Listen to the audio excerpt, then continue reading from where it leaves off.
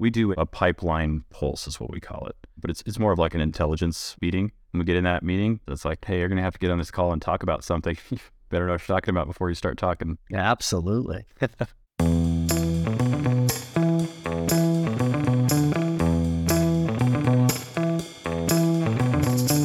Welcome back, everybody, to this week's Sales Strategy and Enablement Podcast. I'm Alistair Woolcock, CSRO here at Revenue.io. Joined today with my co-host, Howard Brown, the godfather of all things revenue science. Oh, boy.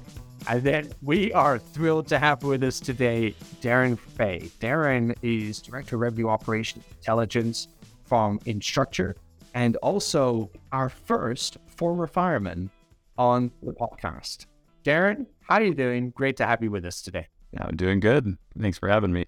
So it begs the opening question. How did you go from fireman to the crazy world of RevOps? Money's a little bit of a motivator. As it should be. My wife and I moved to Utah to live in a more safe neighborhood when we decided we wanted to start having kids. Yeah. And moving to Utah, they don't really invest in firefighter salaries like they do in California. And so the pay isn't quite manageable to live, the way we wanted to live. So got back into sales and, did what I did prior to firefighting. And that led back into my passions for like running revenue operations. And at the time it wasn't called revenue operations. It was just running a solid sales team, right? And then slowly you had more operation support with sales, and then it's kind of morphed into revenue operations over time. Well, we're thrilled you made the lead back end because you've been pioneering with the RevOps Roundtable community that you've been part of leading and building. You've certainly, in the front and center, it appears, every single week and month with different RevOps leaders across the industry. And we were really drawn to some of your articles you've been publishing around the governance, data maintenance side. And really, Darren, I think for Howard and I, there's a lot of interest in that area, more than normal, due to all the buzz these days of generative AI technologies. And that's resulting in a lot more data, moving a lot more places, and also can be a real multiplier of what's good and what's bad. Right? Like we're living in this recursive models now, and this world is about to change. And the governance and data maintenance side of that, from a RevOps perspective, I think is front and center. But I'll pause. What do you think? And let's get you and Howard thinking on this. Yeah, what's got me thinking recently, what caused me to write the initial article was dealing with some of my own pains, right? Going through, looking at data. When you come into an organization, you're always going to have some type of inherited data, right? There's always years worth of data somebody else has managed, and there's years worth of something that you may or may not fully understand. Then it's immediately your responsibility to make sure that data is trustworthy. And in a lot of cases, people just go business as usual and report out on those things, trusting that things are being maintained, right? And going through some of these motions of research and evaluating the best options to make sure that things get managed, it's around, segmenting and understanding responsibilities and having documentation of what those processes are. Data governance is a big word right now, right? You have data governance, which encompasses such a large scope of things. You have everything from, compliance to security management, data quality to architecture. There's just a full gambit of things that covers, and it's a very large process. But when you get down to revenue operations and what you can impact from that, it led me down this rabbit hole of understanding, hey, how can we operationalize this in a way that's scalable for an organization to manage, and it covers all the areas that we can cover. And some organizations, they may have a segmentation of an IT group, they may have an enterprise systems group, they may have a revenue operations group, and understanding where roles start and stop, what that scoping practice looks like. I think a big problem that people have in revenue operations that I've gotten quite passionate about is the scoping practice of adding something into a system. Before you go add something, can you solve it in another way before adding additional tech debt? And if you can, let's do that. If you can't, let's go through the process and evaluate it and find the least impactful way of impacting the organization, and making sure you have a management process in place to say, when is it going to be enriched? Who's going to manage it? Who's the steward of it? What is the operational process that has to take place? When is it going to be audited? When is it going to be reevaluated to see if it's still being used, or is it something that should be replaced? Is it a short-term solution, a long-term solution? And it's become quite apparent to me that it's something that people are starting to now pay more attention to than they historically have, just due to the fact that AI is becoming more prevalent. I want to dig in a little bit, because what you're talking about is really a strategy and a strategic sort of initiative to a RevOps and an organization. A lot of times organizations had no strategy and have no strategy. And hate to use the analogy, but you're, as a RevOps leader, you're a firefighter, right? You're constantly fighting fires that are coming up around you. How do you make time to think about strategy to really align the organization when you have these constant wants and needs from every part of the organization? How do you essentially step back and say, okay, we're going to focus on the strategy to reduce the firefighting? Right now I'm really big on this slow down to speed up mindset. Right. And it's about, if I go create a field for somebody tomorrow and I just go do it in the system, what that field could do is let's step down. Let's go add a value to a field. On the surface, quite innocent, right? No. But yeah, the downstream implications of that are, well, now you've created that, so now you have to go do the work to update all those opportunities or records to make sure they are accurately reflected. Then you have the downstream impact of reports that could be looking at it. Yes. Now you've just created hours of work for yourself and then additional data integrity issues. And so one of the things I've rolled out with my team that I'm really passionate about is like a prioritization loop. Mm-hmm. So you start by listening to the issue. You say, hey, listen, this is the priority we have. Get as much insight as you can from the person. Ask for clarity. So understand what's driving it, what's going on with it, why is it important, what is it referencing? And then the next step is debating it. So let's talk about why my thing's important. Let's talk about why your thing's important. Let's talk about what the impact on the business is and which is the right avenue to go forward with. And then from there, you decide. So you decide on which route you're going to take. Once you've made that decision, it's important to align and persuade the other stakeholders why you decided to take this motion. And then from there, you go execute on your project. And then you learn from those experiences and you reevaluate, hey, what did I learn? What can I put into the process? And then the next step is just repeating that process because it's never done.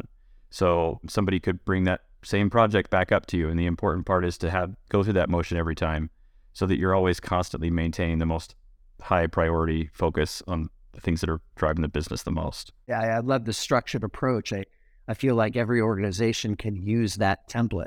Yeah, absolutely. Now I want to add though, and get your thoughts here, Darren. Often when I talk to RevOps leaders and you think about sales ops, we think about what people are trying to drive in an organization. You'll often find that the need for data, the need for governance, the need for the structure is there. But what do people actually build to give the insight? They love to build dashboards.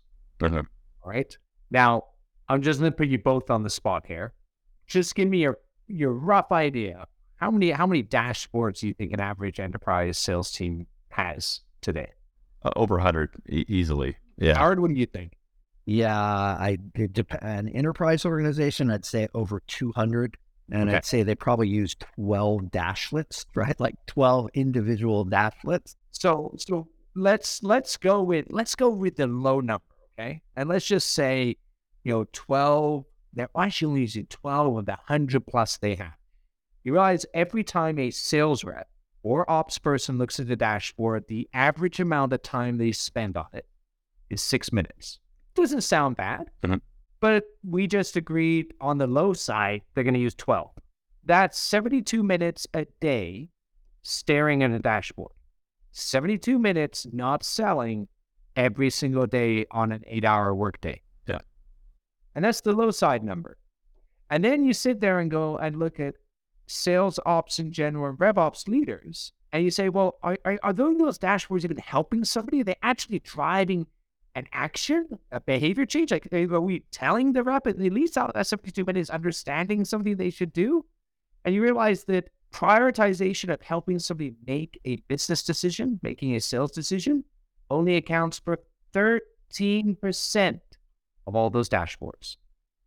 76% of the time, it's just about, hey, how you did against your goals yesterday. So we're losing more than an hour a day of people looking at stuff that tell them what they did yesterday and has no help on making decision-making going forwards. And so as I think of governance, and I think of these structures, and I think of the data that's only getting bigger and bigger and about to get recursive and generative, how on earth do we drive action out of that? Because if you're going to make somebody stare at this stuff, what do we need to do to make it useful? So I certainly will weigh in. Well, first of all, I don't know many sales reps that stare at dashboards for long. You may want them to do it for some reason, but they're probably not going to do it. But boy, sales leaders, sales managers, ops people, there's a lot of people that stare at those things all day long. And to your point, I almost think about it in the way Darren talks about even changing a field. What is the objective of this dashboard? What is the objective of the report? And what insights are you trying to drive? Are you trying to drive change behavior? Are you looking for visibility? Who is the stakeholder? And is a dashboard really the right way to solve for it? I argue in most cases it's absolutely not. Where should we as sellers, as managers, where should we be focused? Not staring at a screen and a dashboard, but it's what are the insights that I need to drive change behavior, to drive change within the organization, to know what I need to do next. It's the insights that come from the data used to be the thing. Give me insights. Now, insights, well, cool. Give me what do I do next? Drive my next behavior. It's one thing to get insights, but how do I change behavior based on those insights? Prescribe something. Tell me what I should do next based on this data. That to me is where we're going. Yeah, I'm gonna agree with you. I think when I think of dashboards, I think of them in two ways. I think of you have a core dashboard, which highlight core KPIs that define success across the company's strategy, right? And then you look at driver dashboards, which I look at as those driver metrics that are showing trend lines, or showing symptoms of your ability or inability to be able to achieve those core metrics, right? And so what I like to have is you have like a core dashboard or a core area where quick insights, are we there or are we not, right? And then you have your GPS, which is your driver metrics, where you're looking at that. Those primarily would be led by, an intelligence team. And in often cases, I think it's almost better for the intelligence team to do the research and then circle it up to the leaders, because there's so many, you pull a thread and it comes out to something completely different. My coverage is low. Well, you're missing your target. Okay, great. Well, your coverage is low. Well, why is your coverage low? Well, your win rate's down. Your pipeline generation's not up. It's one of these two areas. And then, well, why is that? Is your deal size going down? Is it that the products you're adding, you're adding fewer products than you historically had? And there's just this cascading effect that can understand, okay, what are we seeing? And then taking that information to say, this is what we're seeing. Let's talk about what we can do to remedy it. One of the things that we've had some good success with that I've really loved is we do a pipeline pulse is what we call it. But it's more of like an intelligence meeting where we'll send out an email and we have all of the insights on it that led to our conclusions. Yeah. And then at the top, we have top 3 things. So these are the 3 things that we've identified as areas of concern or areas of things we want to work on. And then we set up a meeting afterward with all the key stakeholders that can help mitigate that. And we go in and we address those areas based off of, hey, please review the information prior so you're all up to date so we can have a meaningful discussion. When we get in that meeting, one of the things I hate to do is get on a meeting and just read out metrics. So if we can get on a meeting and you've already looked at the metrics and we can just have a strategic conversation to solve the company problems with all the bright minds in the room, I find you have people not going to check on dashboards. They're almost saying, hey, listen, I'll go check and see if I'm there or not yet. But if I'm not there, then it's going to require them to go look in a different dashboard and understand their symptoms. I love that idea. By the way, how often do you do that? So we do it monthly. Yeah, it's a monthly cadence. Yeah, I think that's a great suggestion for everybody listening in. And do you find email a good way to do it? Do you have to pull people together? Obviously, you do afterwards, but you get pretty good uptake there. Yeah, I think we send the email out and you have a strategic meeting afterward. There's a sense of accountability, right? Hey, you're going to have to get on this call and talk about something. You better know what you're talking about before you start talking. So, we find that they may check it real quick before, but as long as we put surface up that information prior to the meeting, we have a really meaningful conversation, which has been enjoyable. And Darren, how do you deal with the idea, like I love that structure of flow there. do you ever encounter where you have conflict of the data or the insights across the different domains, right? Because obviously the charter of RevOps often involves marketing, customer success, all of the sales areas. It's a pretty big charter. And when you think about that, to use an analogy, we used to have shadow IT if you were a CIO, right? It's a big thing, people running off and doing a bunch of things. How are you dealing with that? And what are you hearing in the RevOps roundtable communities, things of those nature? How are you bringing it all together so we have consistency in that reporting and we debate the insight from a common truth? One of the ways we've mitigated that is segmenting it out. I run the sales portion of the operations and intelligence side of the business. I used to also have marketing. We have somebody who's over that now. And we have two aspects where we're using a singular data model for all things that encompass this type of reporting, right? And so we are all going to use the same reporting structure from this. You may have a different model or a different data set for, let's say, campaign level attributes. Like if you're looking at a more granular piece of data that's driving those sales level metrics, including like pipeline and sales. Customer life cycle, if we're getting, further into the cycle and we're looking at like renewals or customer success, I think a lot of those are just based on defining the owners of those KPIs, right? So if I'm going to report out on non-renewable bookings, that's going to be me, regardless of who my stakeholder is, because that person is the steward of that type of data reporting. So making sure you keep that in alignment. I do think it's also a great practice to do it across systems teams. If you have a Salesforce admin and you have somebody who's working on it, but you have a CX team and a marketing team who's or also in Salesforce, I'd love to have object owners. So you have this person owns the responsibility for this campaign object. Anything that happens, it's his responsibility to go say, let's go look at the impact across the entire organization. Yes, good for you. That is needed everywhere. I love that.